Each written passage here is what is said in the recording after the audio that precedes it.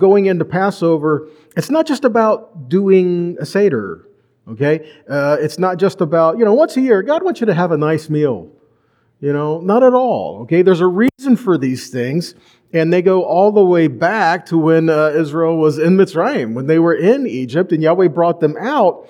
This wasn't just something that was a metaphor. This happened. Israel was redeemed when they were brought out. And Yahweh says, when I bring you out, I'm going to redeem you. And so consider this. The whole idea behind Passover is a show of redeeming the people of Yahweh to bring them to Himself. And that's important because without this redemption, without people coming to Him, without the people saying, yes, you are my God and I will serve you, then everything else in the Scripture is irrelevant then, isn't it? We can read the Scripture, we can talk about the Torah, we can talk about the Brit Hadashah, we can even talk about Yeshua and who He is, but unless it is our heart to say, He is the one that I serve, I repent for my life and my ways, and I come to Him, then the rest of it just doesn't matter to me. It's a matter of relationship. And that relationship is birthed in covenant. Okay, Yahweh made a covenant with His people, and you guys know Yahweh never backs away from His covenant. Okay, He made a covenant and He will back it up and He will stand strong and affirm it. And guess what? If He made a covenant with His people and for His people Israel and all those that would profess Him and join with Him in this declaration, guys, this is what Yeshua came for us in the first place. He said, I have come for the lost sheep of the house of Israel. He says, I have come to do what? To bring people to the Father. He says, no one comes to the Father but through me, right? And that's not to say that the rest of the word isn't relevant. It's to say, now that we're redeemed, we need to learn to walk in His ways. See, and that's what happened when they came out of Mitzrayim. When they came out, Yahweh says, I am redeeming you. But guess what, guys? We're talking about a people who for 400 years, all they knew was Egypt. Think about it. You forget things from when you were a child, what your parents told you. Now think about 400 years worth of parent telling child and child forgetting, and then growing up, telling child, and then child forgetting, growing up, telling child, child forgetting. 400 years, people didn't know how to live for Yahweh. They didn't know how to serve Him. They didn't really even know probably not that much about Him. They were held in captivity. And now they're oppressed and they're in slavery and all these things. But yet they come to a point where they're like, we know we have a promise. We know that. And they cry out. And Yahweh says, I've heard their cry. I'm going to come down there. I'm going to deliver you. But guys, their deliverance out of Mitzrayim was more than just literally coming out. He says, I am redeeming you. What does redeem mean? The definition of the word is purchase. So He says, I am redeeming you. The Scripture says, I am not my own. I've been bought with the price. What is the price we've been bought with? By the blood of Messiah. Okay, so if we are not our own, we are bought with the price. So He redeems us. Can we now say that He redeemed me? I now serve Him. I love Him. I don't do things for my own anymore. He is the one. But you know what? I really do think I want to just kind of do my own thing on site. Is that the way it works? No, you can't say, I'm going to serve Him and I belong to Him, and then continue to say, but I'm going to do what I want anyway. And so we learned in this process, He brought them out. He brought them through the water, symbolizing a baptism or a mikvah, right? And then He brought them to the mountain for what purpose? To reveal Himself to His people by His Spirit, gave them His word, words of life, and a place of affirming covenant with them so that they could walk through the wilderness into the promise that He had for them. And guys, it's no different for us today. As we repent, the baptism, repent, mikvah, and then we have His word to teach us how to walk with Him, right? Passover is one big thing in that, guys, because Passover symbolizes redemption. And so how do we learn to walk with Him? Well, here's that whole follow me thing. Because when the time came for them to leave Egypt, they had to leave at the right time, at the appropriate time, when Yahweh says, now's the time, let's go. And the people followed Moshe on the way out. Now they're learning to walk with Him. Not just in a metaphor, literally. They're learning to walk with Him. And then as He brings them to the mountain, He's telling them, this is the way I want you to live. These are areas of life that I have for you. I'm going to share with you my heart so that you can walk in my ways. And why? So that there is blessing and life for you. Right? Okay. So one of the things we learn about Passover isn't necessarily regarding Passover itself. When we say Passover, we're really encompassing three events that are separate, but they're all within the same week. Okay? We say Passover. What do we mean when we say Passover? Well, we're talking about Passover. We're talking about the actual Passover with the lamb and then the Seder, but then there's Feast of Unleavened Bread. Because it's Passover and you're observing the Seder and the sun is going down, you are now entering into the first day of unleavened bread. And then during this week, during the time of Passover and unleavened bread, during this week, then you have something called first fruits. See, all of these are within the same week. They are separate events, but they're calculated. When we just say Passover, we kind of lump it all together into one, which honestly is part of the problem. Because then we don't differentiate the purpose of each one and what He's trying to do in our life in each one. Okay, so between now and Pesach, we're going to talk about these and help clear these up. But for the sake of today, for the sake of preparation and giving you more time to help do this, we're going to talk about leaven today. And it's not just a matter of, so do we remove leaven like physically, like literally, or is this just like a metaphor? Is this something we're supposed to do spiritually? What's going on? And the answer is all of the above, but the all is the same. We are told to beware of the leaven. So what is the leaven? Why do we have to be aware of it? Do we have to be afraid of it? No. It just says, be careful. In other words, we're talking about discernment. We need to learn to discern. And guys, a lot of people say, oh, I discern by the Spirit, but they can say I can discern by the Spirit, but they haven't learned how to hear the Spirit's voice. How do we learn to hear the Spirit's voice? It's in the Word. We learn to get into the Word to find the heart of the Father, and then He will teach us how to discern. We can't say, oh, I'm going to discern things without any scriptural backing for it.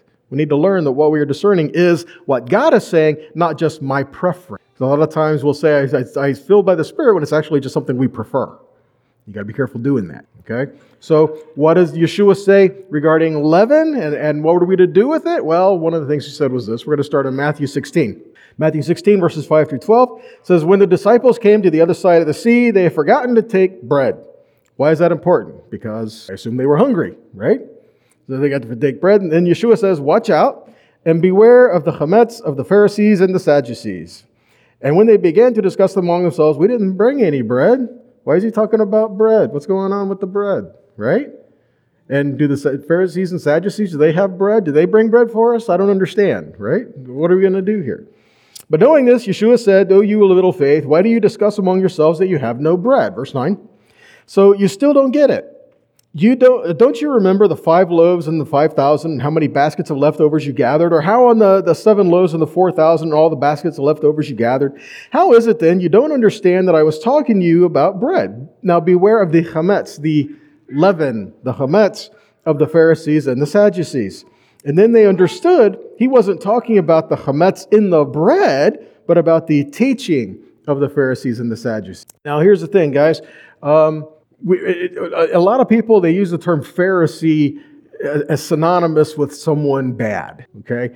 I want us to get out of that mindset because not all Pharisees were bad, okay? Because a lot of times you talk about these Pharisees that came to Yeshua, and a lot of times you read it was a certain grouping of, or there was a few of them who said, or whatever. And don't forget as well, Paul said, I am a Pharisee. He didn't say I was. He said I am. So that's not the problem here. And we would say there were Pharisees who believed in Yeshua. There were righteous men who believed in the Yeshua, but they were Pharisee. What makes them a Pharisee? It was a matter of their belief system and how they approach certain areas of Scripture, right? Didn't say that in and of itself was wrong. It just said that their heart was in them, okay? So just be careful about that as well. So what was going on here? What was happening? Well, we have to get the context of what was happening before to understand what is being talked about now and then what the response is regarding it. So Matthew 16, 1 through 4 is where we're going to back up to. So the Pharisees and the Sadducees came and to test Him, and they asked Him to show Him a sign from heaven. Well, see, now we already saw the later part. It says, beware of the leaven of the Pharisees and the Sadducees. And it says here what their intent was in coming to Yeshua. So what was their intent in coming to Yeshua? To test Him and say, give us a sign. So when Yeshua says, beware of the leaven of the Pharisees and the Sadducees, what would you gather from that if it tells us right here what they were doing? You see? Let's keep reading. Verse 2. So He answered, when it is evening and you say it will be fair weather for the sky is red, and in the morning it will be a stormy today for the sky is red and threatening. So you know how to interpret the appearance of the sky, but you cannot interpret the signs of the times. And the evil adulterous generation seeks for a sign, but no sign will be given to it except the sign of Jonah. So He left them and departed. And then they go on and they get to the sea and they do all that, right? So what was He talking about? He was talking about testing God and saying, okay, so so you're from God, right? Give us a sign. Prove it. And what Yeshua tell them? You're seeking signs as affirmation? You can be easily misled by signs. You can easily be misled by these. By someone doing signs and wonders is not an affirmation of if they are genuine from Yahweh. Matter of fact, we're told in the Torah to beware of false prophets who will give signs and wonders and do these things, but it comes down to, do they teach against what the Word of God says? Are they going to pull you away from the Word that has already been given to you according to Deuteronomy 13? Then it says that is a false prophet. So seeking the signs and the wonders is not affirmation that Yahweh is with them. It's a matter of what are they declaring? To the whole word of Yahweh, or are they just trying to pull you away from it into something else? Again, the signs, if that's all you're pursuing, you can be led astray pretty easy. Because the signs, the feel good, the high you get, a lot of people are just chasing that. Because life is hard and they just want to feel better. When you say something a little harsh, God's not your drug. The purpose He exists is not just to make you feel high from mountaintop to mountaintop to mountaintop. Are we going to walk with Him in a place of covenant, no matter what it looks like, no matter what it feels like? Are we willing to walk with Yahweh hand in hand while life gets hard? Are we willing to walk with Him when life is great? Are we willing to walk with Him because of who He is, not because of what we think we can? That's tough. That's where we need to examine her. So, are we seeking the Father, or are we too concerned with just the signs and the wonders? Are we seeking Yahweh wholeheartedly, or when Yahweh says, "Follow me," we can reason ourselves out of obedience, can't we? You know, when Yeshua came to his Talmidim and he said, "Follow me," I didn't see any of them going, "Well, I've got to, No, the ones who followed Him, what did they do? They followed Him. And so we have to learn to do the same thing there. So what are we told here? This teaching is a spiritual concepts in physical ways. And I don't know about you guys, but sometimes it's a great way for me to learn. Okay? Sometimes you don't understand it until you see it. Sometimes you don't get it to actually do it. Sometimes you can say, I don't know why I'm doing this, or I don't understand, but like going through the other side of it, you can look back and go, oh, now I get it. Now I understand. You've heard the phrase, hindsight's 20/20, right? You may not understand why something is going through now, but on the other side of it, you can look back with a little more understanding. And even if not, guess what? You get to do it next year too. Okay? So it's a process that the Father has for us. And what we don't get now, we're going to get later, right? So what are we supposed to do with this? 1 Corinthians 15, 44 to 46 says, it is sown a natural body and is raised a spiritual body. So there is a natural body and there is a spiritual body. So it is written, the first man, Adam, was made a living soul, and the last Adam was made a quickening spirit. Howbeit that was not first which is spiritual, but that which is natural. Afterward that which is spiritual. Let me paraphrase. What came first, the physical or the spiritual? When Adam was made man and placed in the garden, what came first? The natural or the spiritual? He formed him in clay, placed him in the garden, breathed in him, and he became a living soul. The physical was there first. Same with us. When we are born, and then we are born again. What came first, the natural or the physical? Or the natural or the spiritual, right? So we have the natural, but in the natural, it teaches us the spiritual thing, all right? So we often hear that we can do whatever we want as long as God knows my heart, right? How many of you guys have heard that? How many of you guys have used that, right? Let's be honest. Most often when that's said, you know what that really means? Well, I'm going to do what I want to anyway. Me and God, we got an understanding, right? No. See, if I say, well, God knows my heart, consider this. In the book of Revelation, to the letters to the churches, any time at all does He say, well, I know your heart. The answer is no. I know your ways. I know your deeds. I know the things that you're doing. He didn't say, well, there's some things I have against you, but I know your heart. He says, I have these things against you, fix it. Right? So again, are we trying to reason our ways out of obedience, or are we trying to actually pursue Him? Because here's the thing, guys. When we repent and we come to Him, we need to change. All we've known our whole life is the way we've done it. All we know is the way our parents have done it, the way others have done it. Put it this way, all we've known is Egypt. When we come to Him, we need to learn who He is. We need to learn who He says He is. And we need to learn to walk with Him in that. Proverbs 10:13 says, why do the wicked despise God and say in his heart, it won't be held against me? You know how that translates? I'm going to do what I want. God knows my heart. No. That's not what we're to do. See, that's the problem. God does know our heart. That's why He says the heart is a very wicked and deceitful thing. That's why He tells us don't follow it, right? He tells us to follow Him and to follow His way, and to not follow our heart, but follow His. Okay, So what is the intent of obedience or dedication the same as actually being obedient? Question.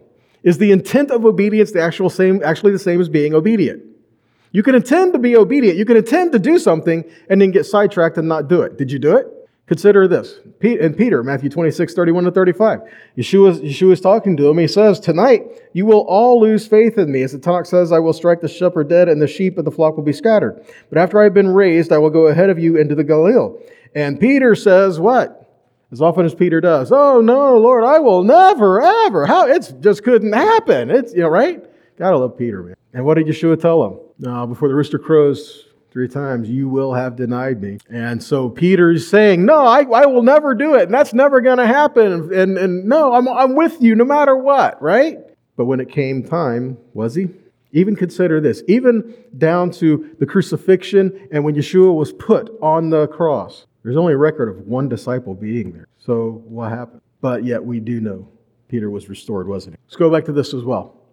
Matthew 21, 28 to 32 talks about 2 sons. He says, give me your opinion. A man had 2 sons. He went to the first and said, son, go and work today in the vineyard. And he said, I don't want to. But he changed his mind and he went.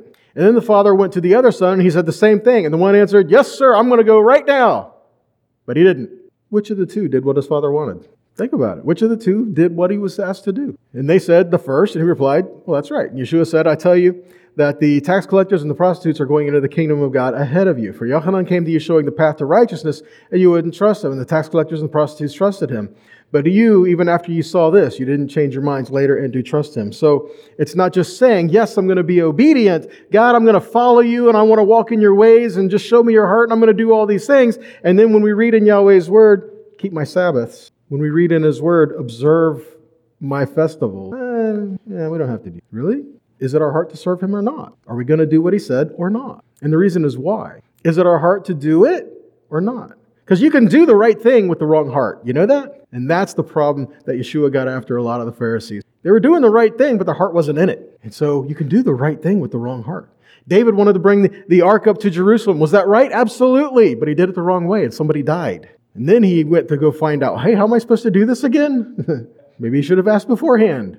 It's always a good idea to seek instruction from the Lord first, right? So go and do that. So the same thing applies here. What are we told regarding Passover? Even in the New Testament, what are we told regarding this? We're told to observe the Seder. We're told to do this, also discerning the body. Matter of fact, if Yeshua is our example, what did he say to his disciples? I so much desire to want to keep the Passover with. I so much desire to want to do this. I know we can talk about the meal of Messiah, and did he did, and at what point did he do it? Did he do Passover on Passover, the day before Passover, the meal of Messiah? Or did he do? There's a lot of different commentaries and midrashes and things out there regarding that. Another thing I want to throw out here, just as another quick little side note, the Pharisees and the Sadducees kept 2 different calendars. By the way, does that sound? The Pharisees and the Sadducees kept 2 different calendars, so it could very well possibly be that it was one was on one night, one was on the other. Why are we fighting about things that we shouldn't be fighting about? He just said, do it, and I'm going to show you how. So, first off, let's not forget this. Passover is a sign of redemption. All right? If we are redeemed, then we follow and walk in his ways.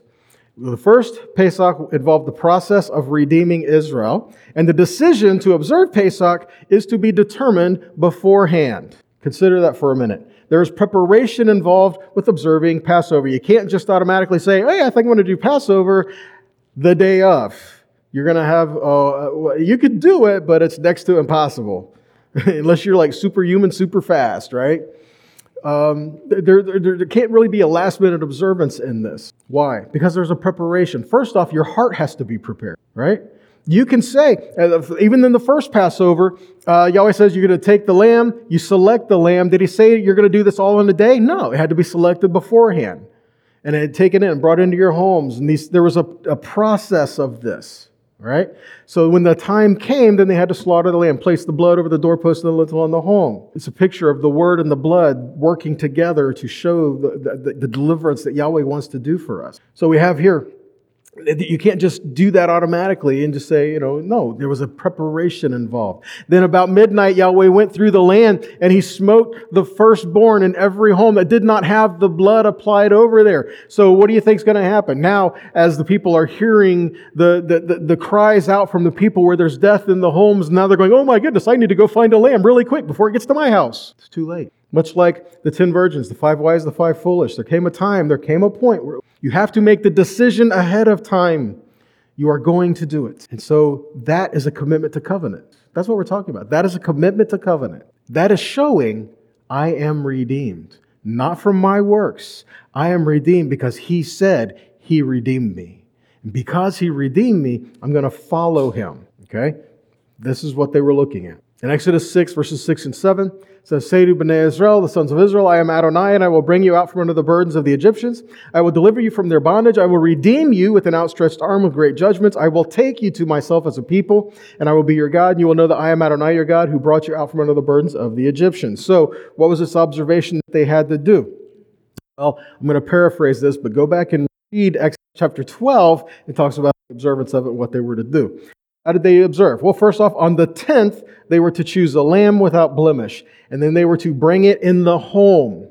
They were to get very well familiar with this lamb, and their kids were going to make pets out of it. You know they did. They were going to become well familiar with this and well acquainted with this lamb. And then on the 14th, as between the evenings, the scripture says, then on the 14th, as the evening of the 15th is approaching, it was slaughtered and the blood was applied to the doorposts and the lintels of the home. By the way, what's the word for doorpost that's there in the scripture? Mezuzah.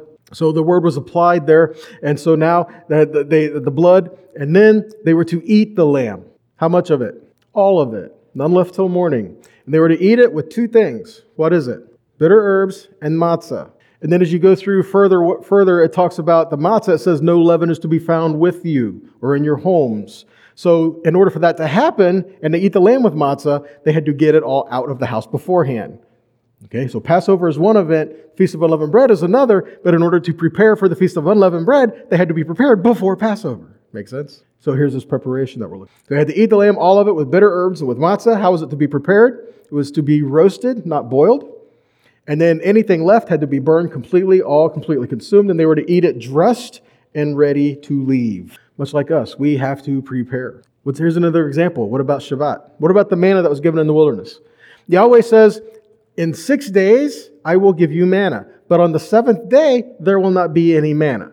So what I'm going to do is the 6th day, I'm going to give you double. On the 6th day, you're going to collect twice the amount of manna so that on Shabbat, you will have what you need and you're not going to have to go out and to work for it. It's going to be there. So consider how we do things, you know? It says that there were some who collected more, right? In the first 5 days, someone who collected more, and what happened? It rotted, got worms in it, it stank, it did all that, right? And so what would we do? Okay, so on the 6th day, you're to collect twice as much. Well, no, I've done that. If I collect twice as much, it's going to go bad, it's going to stink. And you know how long that smell was in my tent? So I'm not going to collect that much. And then Shabbat came, and guess what? You're not eating today. Why? Because we didn't do it the way God said it. You know, it's not just about obedience. It's obedience at the right time. The right thing at the right time. When they came out for Pesach, and can you imagine? They go in, they slaughter the lamb, they place the blood, they roast it, they cook it, and then about 9 o'clock, 10 o'clock, they're like, well, I'm getting kind of tired. We've already done what God told us to do. Let's just go ahead and start walking. Let's get out of here. What do you say? And they get out and they start walking. Then about midnight, God comes through there. You're not in the home with the blood applied. What do you think is going to happen? See, consider that the when of something is often just as important as obedience when God said will bless us and allow us to be obedient. So much like the Shabbat, manna in the wilderness, and also like the Shemitah years, you know? Because what happened in the Shemitah years? You had to determine before the Shemitah year got here, you were going to observe it. Because then God says, if you do that, then I will provide for you in the 6th year enough to carry you through until time to plant again and get that harvest. Okay? The 10 virgins, same thing. We have to prepare for what God is doing in our midst. Okay? So how do we prepare for Pesach? Well, it out. That's the first thing we got to do. Get the leaven out, and this was selecting a lamb. This is a picture of faithfully looking at ourselves and repentance for any leaven we've allowed in our hearts and in our lives. Okay, so yes, it is a physical thing, and here's the idea. God is teaching us a spiritual concept in a physical way. Because how we search for the leaven, what we've found and what we've learned over time is how we've searched for the leaven often indicates what our heart is in looking within ourselves for the sin in our life. And looking for the areas where we're not submitted to Yahweh, where we're not obedient to Yahweh. Is it good enough? Or we truly desire to just completely and totally submit to Him? It's not bondage to say, God, I love you and I want to do what you ask. Because I know there's blessing there for you and for me. Because it blesses Him when we follow Him. So again, what is our heart in that? Because I guarantee you, you're going to find leaven in places, I can promise you. Unless you grew it yourself, I can promise you there's leaven in places. And so, are we going to stop? How do we approach God? Do we give Him all of us? Or, do we sing the psalm, I surrender some? Some of you got that. How do we prepare? Are we faithfully to do that? How about looking for the lamb without blemish, without defect, and seeing it as acceptable and purpose for Pesach? Guess what? Yeshua was saying He is the Passover lamb that was given for us. He was without defect. We'll cover this at a later time, but He was examined by multiple people, and it was proven that He was the lamb He was given as that Passover offering. All right. Next, we approach with the right heart and be willing to observe. It's not just being obedient, but also the attitude that we prepare. Okay? You ever work around people like when they're doing something they don't want to do? Is it enjoyable? When people are doing stuff they don't want to do? A lot of times you're like, stay away from that guy. As we're preparing for Passover, the observance of Passover includes the preparation for it. How we approach. Do we say, God, I'm going to surrender you my heart, but I'm going to get mad about surrendering my heart to you? God, it's kind of tedious, don't you think? Why are you showing me all these sins in my life? Why are you showing me all these things that I need to repent of? Why do I need to go through all that? Why can't I just come to you? Guess what? You can come to Him. No matter how you are in your life, you can come to Him. But guess what happens next? He shows you the areas that He wants you to change. See, He redeems you, and then He shows you how to walk with Him. And where is our heart in that? Proverbs 28:13. He who covers his sins will not prosper, but whoso confesses and forsakes them will have mercy. So go to here, 1 Corinthians 5:6-8. Shaul says, your boasting is not good. So don't you know that a little chametz leavens the whole batch of dough? A little leaven leavens the whole batch of dough. How many of you guys make sourdough bread? What do you use to start that with? It's a thing called a starter. What is it? Fermented, leavened dough. Right? And what do? You take the starter and you cut a piece. You cut a piece out of the dough, and then you make the bread, and then you set that starter aside. Now, when the time comes to make more bread, you get the flour and the water, and you take that starter, you throw it in it, and let it sit. What does that do? That ferments the bread, and that's the process there. So again, this is what we're seeing here. A little bit of leaven can leaven the whole batch. One bad apple, so to speak, right? Little bit can poison the whole thing. It's the same thing, even if you're talking about poison. If leaven was considered poison, a little bit of poison in the soup. It's just a little bit of poison. Go ahead, you could eat it. No, there's a 90% chance it's not going to mess with you. How do we approach that in our life? This is what we're being instructed. To verse 7, get rid of the old chametz. Get rid of the old leaven. Get rid of these things. And that you may be a new batch, just as you are unleavened, for Messiah, our Passover lamb, has been sacrificed. So see, Shaul's making the connection here between the Messiah, our Passover lamb, and unleavened bread, and you being unleavened. Get rid of this leaven in our life so that we can observe.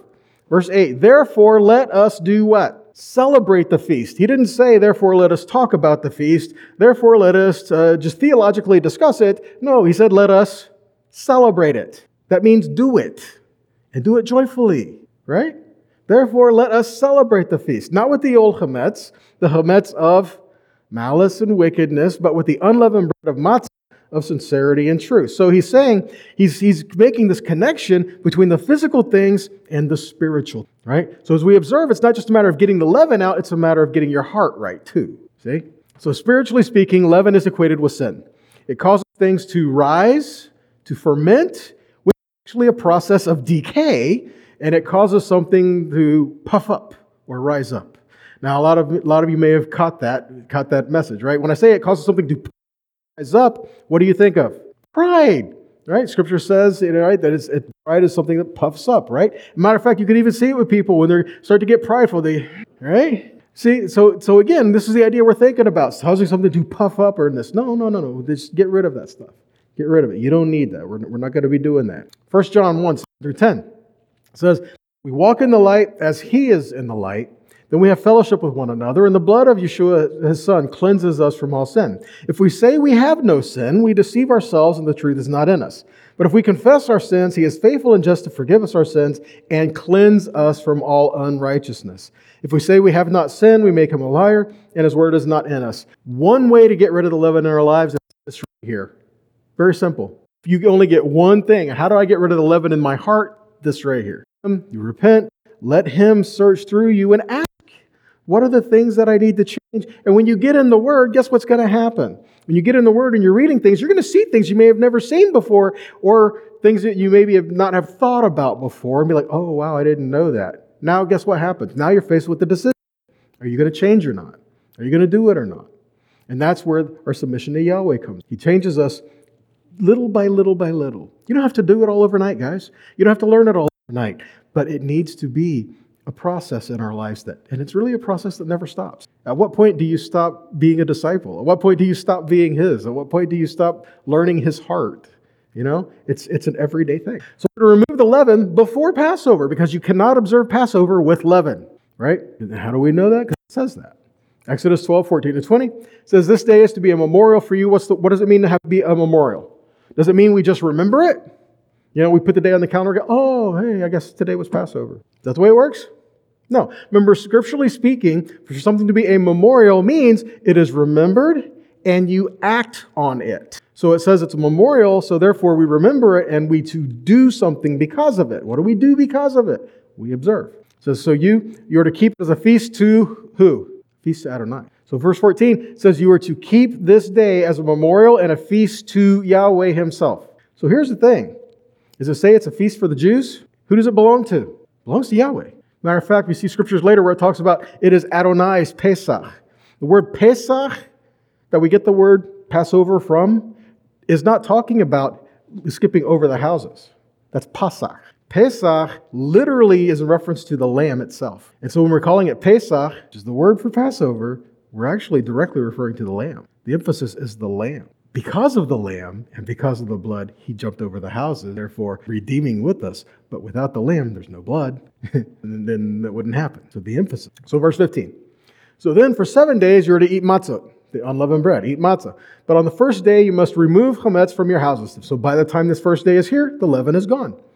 And for whoever eats chametz on the first day till the seventh day, that soul will be cut off from Israel. The first day is to be a holy assembly. So that's why we gather on the first day of unleavened bread, for you as well as the seventh day. And that's why we gather on the seventh day. No manner of work is to be done on those days, except what is to be eaten, but to every person that alone may be prepared for you. Verse 17. So you are to observe the feast of matzot. See, we did Passover, now we're observing the feast of matzot.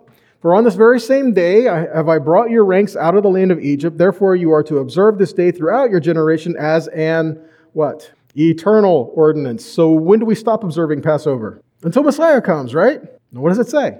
Eternal. You know what eternal means? We're not there yet. We continually. Verse 18. During the first month and the evening of the 14th day of the month, you are to eat matzah until the evening of the 21st day of the month. Verse 19. For 7 days, no chametz is to be found in your houses. This is why we remove it from the houses. Because see, when they came out, they didn't have a house.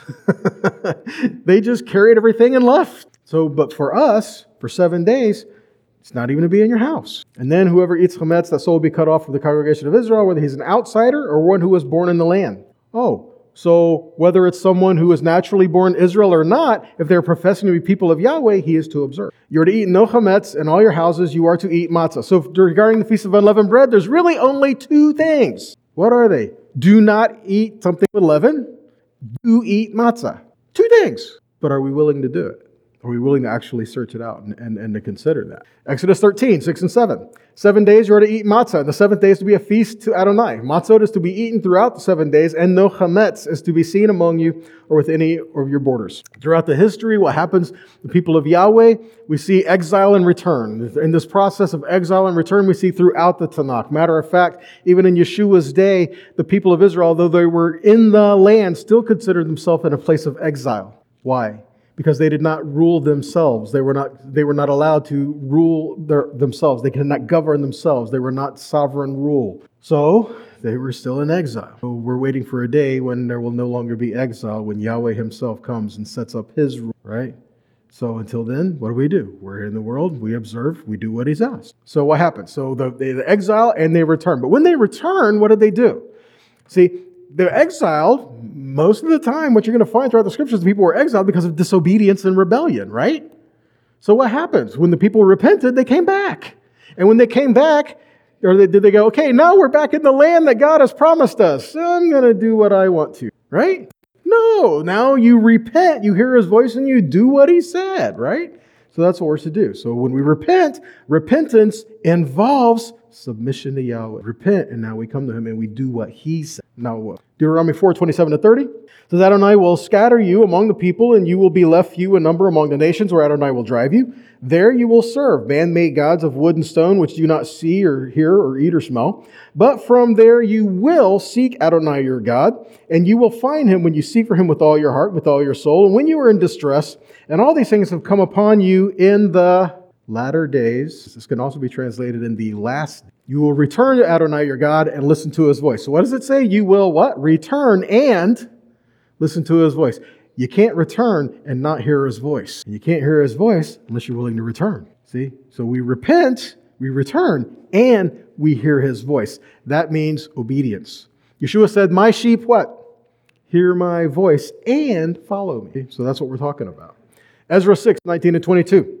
Again, we're talking about people returning, and then what did they do? So the people from the exile kept Pesach on the 14th day of the first month, for the Kohanim and the Leviim had purified themselves together. All of them were pure, so they slaughtered the Pesach lambs for all the people from the exile and their kinsmen and the Kohanim for themselves. And the people of Israel who had returned from the exile, and all those who renounced the filthy practices of the nations living in the land in order to seek Adonai, the God of Israel, ate the Pesach lamb. See that? So the people who came from exile and the people who repented from the ways of the nations and said, no, I'm serving Yahweh, these are the ones who came and partook of the Passover. Verse 22, and they joyfully kept the Feast of Matzah for 7 days. How many times do we see in the scripture, and they begrudgingly took of the Feast of Unleavened Bread, for the Lord said, oh, you mean I can't have pizza? And they were just terrible. No. See, but they joyfully took from the Feast of Unleavened Bread.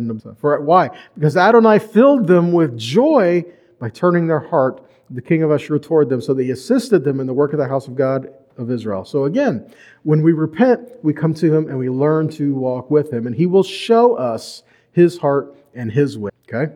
So in order to take a Passover, one was to affirm that he is part of Yahweh's covenant people. You cannot say, oh, I like you and your family, I want to sit down to a nice meal with you guys. That's not it, okay? Passover was given as a place of covenant with a covenant people. This was done because I serve God, okay? This is declaring allegiance. This is a place of covenant that was given to us. Exodus 12, 18 and 19. In the evening of the 14th day of the first month, the evening of the 21st, you are to eat matzah. During those 7 days, no leaven is to be found in your houses.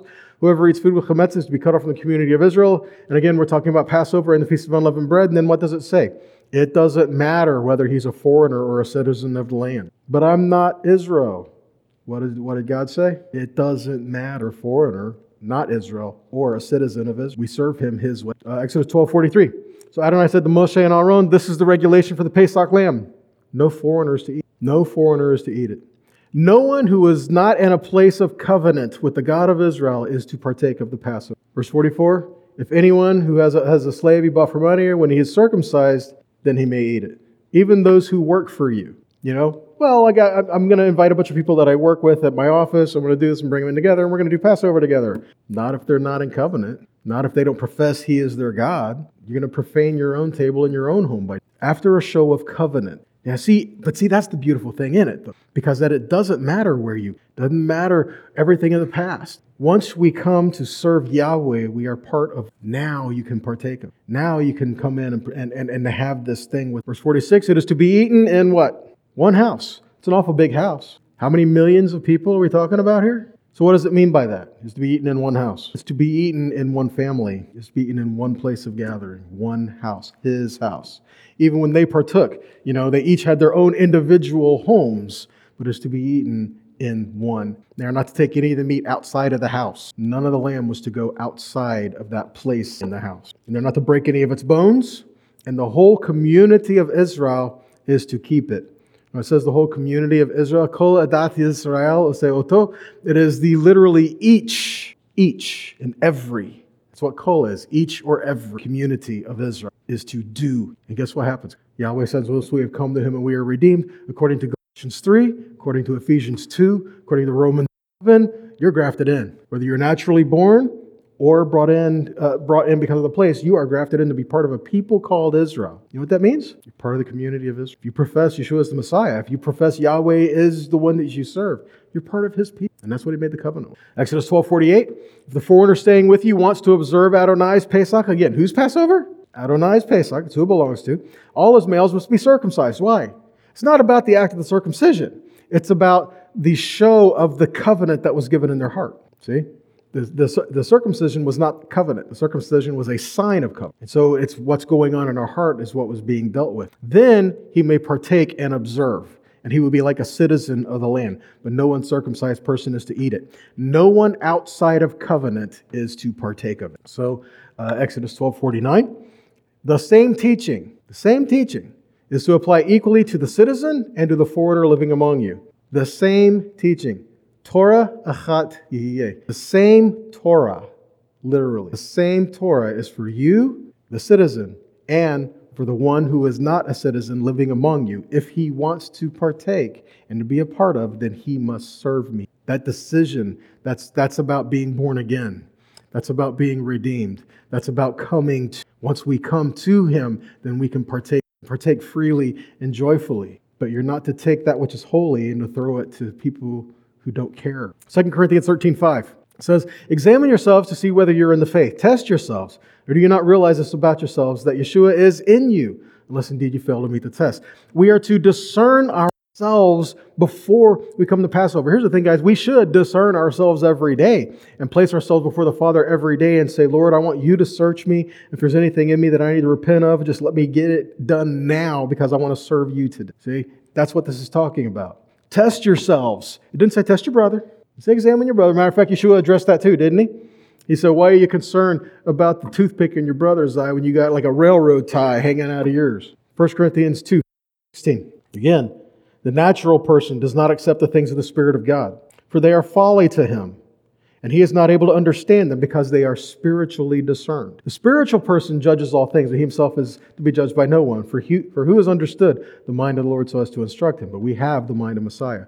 If we have the mind of Messiah, then we learn to discern as He told us to discern, which was according to the Word. If we're saying, oh, I discern, but it contradicts the Word, we need to be careful what spirit we're discerning. As we partake, we affirm within ourselves that we will follow Yahweh and be obedient to Him. It's a place of covenant. I serve the one true God and I follow Him. This is an affirmation of that. Not saying we have to do it perfectly because nobody is, but I'm saying I will follow Him. That's what's required. I will follow the one. Okay. What was Yahweh looking for in Mitzrayim? What would happen if the blood was not on the door? Somebody died. This was not a little thing. Someone died. What if they said, oh, slaughter the lamb, put the blood on the door and do that? I think that's being a little legalistic, don't you? Okay, then don't do it. And somebody died. When Yahweh was going through the land, did He really not know who was His? Did He really need a map? Did He really have to start looking through and going, let's see, okay, they've got the blood, I guess they serve me. Oh, these guys, I'm going to go to these guys.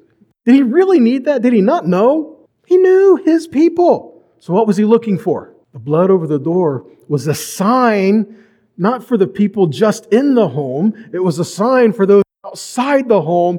I serve God. When you serve Him, it's not just for you. When you serve Him, it's for others of the nations and of others around you to look at you and to say, you serve Him. And you're alive. And you're living. And God has blessed you. I want to serve Him too. That's what we're looking at for Passover. So what attitude do we prepare for Passover? Are we joyful? Are we only concerned with ourselves? Or are we looking for someone else to remove the leaven from our hearts? Or are we willing to look for ourselves? I don't feel like searching for the leaven in my home. I'm going to hire someone to do it for me. I don't know if services like that exist. Oh my goodness. Can you imagine what that would cost? Terry's like, I'll do it. We'll make it real simple. Everything's got to go.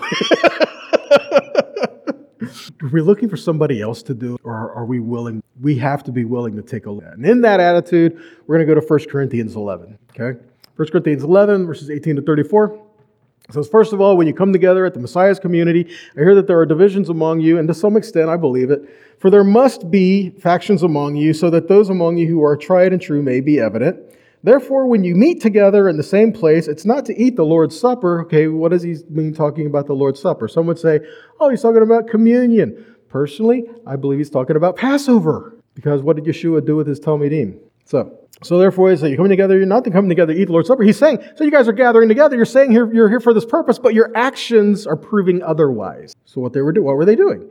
So each one takes his own supper beforehand, and one goes hungry while another gets drunk. What's going on here? What's he talking about? So you're gathering together, and the time comes to go get the food, and you always get that one guy who's like, gets in front of everybody else, and gets the biggest plate he can find, and piles it this high.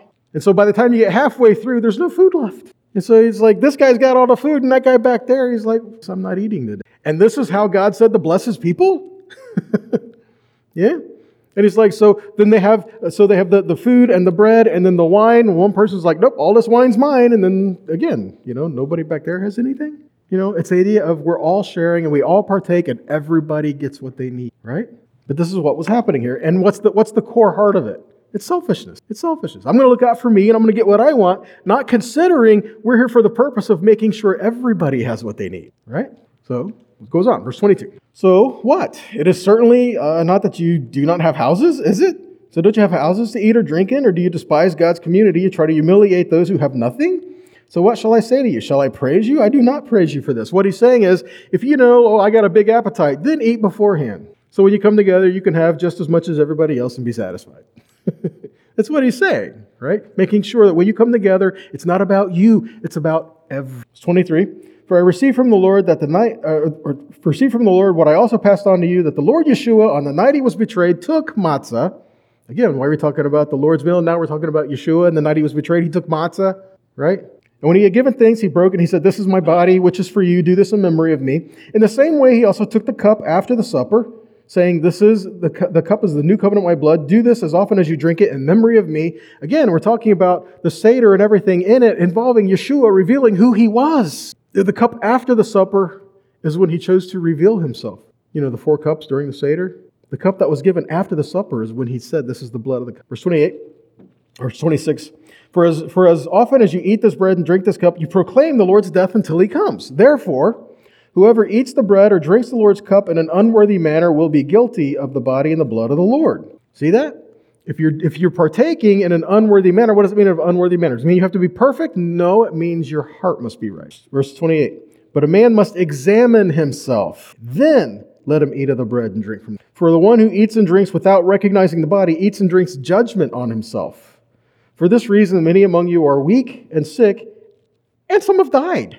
But it's just a little thing. No, we're told to examine ourselves. We can't just say, I'm just going to come do this. No. Are we approaching with the right heart? Are we willing to follow? Are we willing? Verse 31. For if we are judging ourselves thoroughly, we wouldn't be coming under judgment.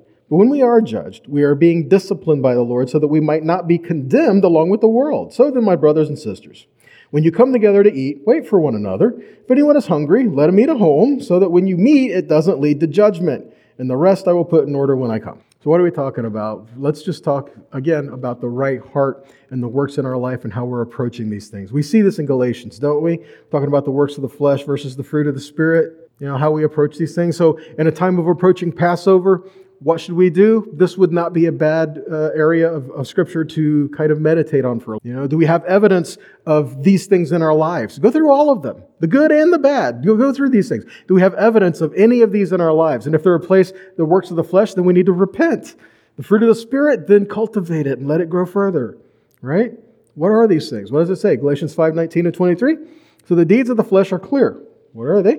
Sexual immorality, impurity, indecency, idolatry, witchcraft, hostility, strife, jealousy, rage, selfish ambition, dissension, factions, envy, drunkenness, carousing, and things like these. I'm warning you, just as I warned you before, that those who do such things will not inherit God's kingdom. But the fruit of the Spirit, the fruit of the Ruach is what? Love, joy, peace, patience, kindness, goodness, faithfulness, gentleness, self-control. Against these things, there is no. So as we prepare for Passover and we're searching for leaven, the works of the flesh is leaven. The fruit of the Spirit is unleavened. So we search ourselves for. So in the matter of, this is doing the spiritual. This is where the focus of this teaching is. But I can't talk about this, the spiritual things, without actually talking about some of the physical and how we are to do what is leaven, what and how we're going to get it out. Right? So what is leaven? Krispy Kreme is not kosher for Passover. Just saying. Even when the hot and ready sign is up, it's still not kosher for Passover. All right. This is the point. In all products consumed during Passover, it might look the same, it might smell the same, it might taste the same, but it's not the same. Does that make sense? It's not about what it is, it's about what's inside of it. What was the process used to make it? How did it get that way? And then, again, consider this is the spiritual lesson that goes along. It looks the same, sounds the same. The problem is, even like flour for Passover, right? You know how they do it? They get the matzah, they make the matzah, they cook it, they do it really quick, and then they regrind the matzah after it's cooked to make the flour. Why? To make sure that there's no chametz in it. So it's not about what it looks like. And you say, oh, well, I saw this kosher for Passover, so this brand is okay. You're willing to make that gamble because maybe it is, maybe it's not. Worst case scenario, do some research and do some homework if you really want it, okay? But consider this. If there's anything in our life where I absolutely, positively can't do without that for 7 days, and consider this as well. Even the medical community will tell you that it's good once a year to do a yeast cleanse. Well, who knew? God actually knew what he was talking about, right? So how do we do some of these things? Remember, it's not what it looks like. Is there leaven in the process, right? Remember Galatians 5:9? Only a little bit of leaven can leaven the whole thing, right? Okay.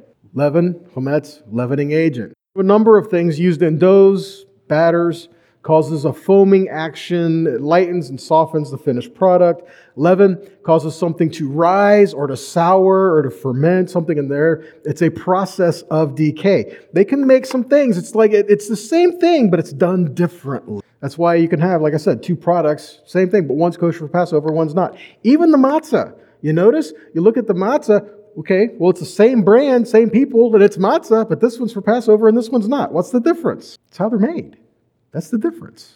The process and how it goes into it. Okay? So fermentation, the leavening is a process of decay. The more something rose or the more something soured, the more decay that is evident in it. Remember this, 1 Corinthians 8:1 and 2. Knowledge does what? Puffs up, but love edifies. And if any man think that he knows something, he doesn't know what he thinks he knows. Okay? That's good advice for all of us. Oh, I know this. Scripture says the minute we say, oh, I got this, stop. Reconsider. Okay? Right? That's what the Scripture tells us to do.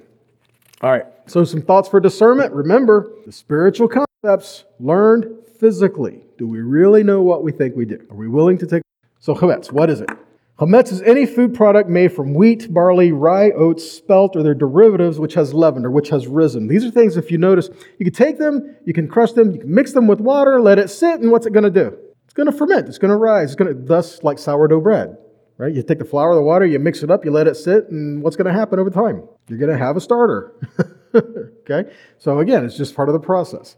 Flour from any of these 5 grains, when it comes in contact with water or moisture, will start to leaven unless fully baked within 18 minutes. And again, you can pick hairs regarding this 18 minutes thing. This is just the time they said Okay, we're going to try to do this within this time frame so that it has no chance at all to start the leavening process. Again, when you start to mix things and you let it sit. What does it start to do?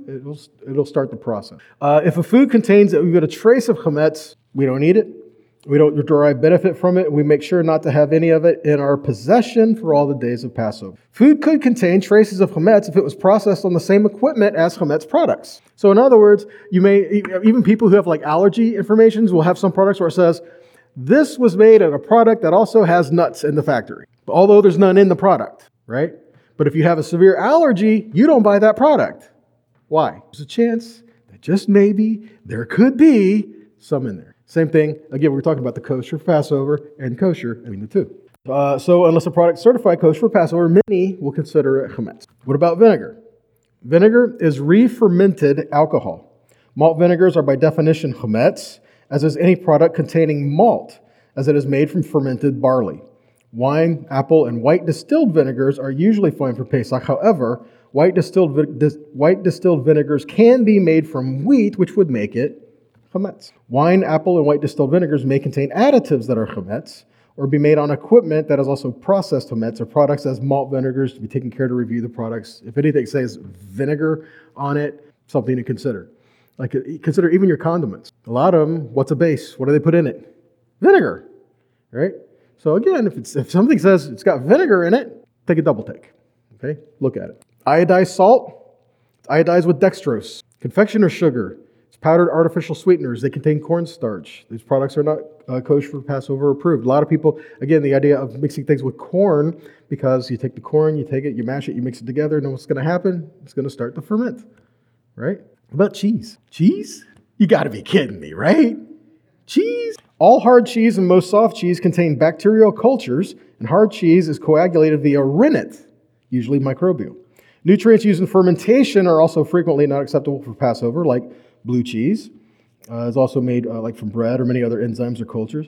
Passover-approved rennet and cultures are supplied exclusively with Passover-approved nutrients, grown in kosher for Passover environments, and contain no non-Passover contents.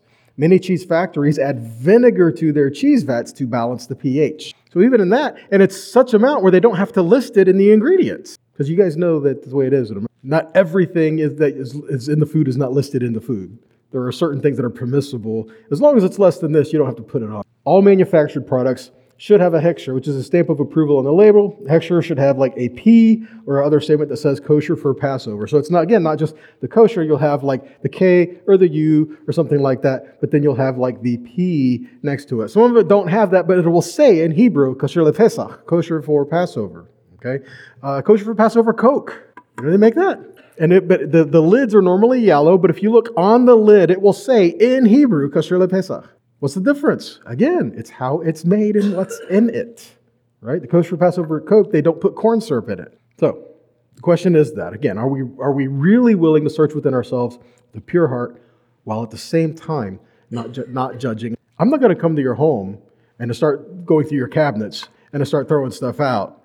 I promise you, I'm not, okay? But at the same time, are we willing to go and to look within ourselves and to look and to say, God, I want you to teach me something in this process. It's not about just physically doing this. I am doing this, but I want you to teach me something about me. Okay, leavened dough, chametz, it rises and it swells. Okay, it symbolizes pride and boastfulness. Matzah, it's thin and flat, suggesting meekness, humility. Chametz is arrogance, the very antithesis. So do we literally and really look for leaven? Well, Matthew 25:21. Lord said to him, well done, good and faithful servant. You have been faithful over a few things. I will make you ruler over many things. Enter into the joy of my life. Are we willing to be faithful in even the things that we consider little, small, or maybe even insignificant, just for no other reason than be willing to do? Remember this. How are we to observe Passover? With a thankful heart. If at any moment as we're getting ready for Passover, we start to not have a thankful heart, it'll happen. If any moment it starts to happen, stop. Reconsider why you're doing it. Because Scripture says do everything without fetching, arguing, complaining. Why are we going to do a holy thing and argue and grumble? Are we going to get a blessing that way? See? So again, do everything. Do what? Everything. What does everything mean? Everything, right? Do everything without kvetching or arguing, so that you may be blameless and pure children of God without defect in the midst of a twisted and perverted generation, among whom you shine like stars in the sky. Your job is to shine. So let that fire from Yahweh burn within. How's that? Be thankful that you're finding leaven again. Be thankful that you're finding. And we become thankful. He's cleaning us. As we're looking for the leavens, we're doing things, He's searching us. As we're cleaning our cabinets, He's cleaning our cabinets. As we do this thankfully and honor. And we come before Him, we can come before Him with clean hands and a pure heart.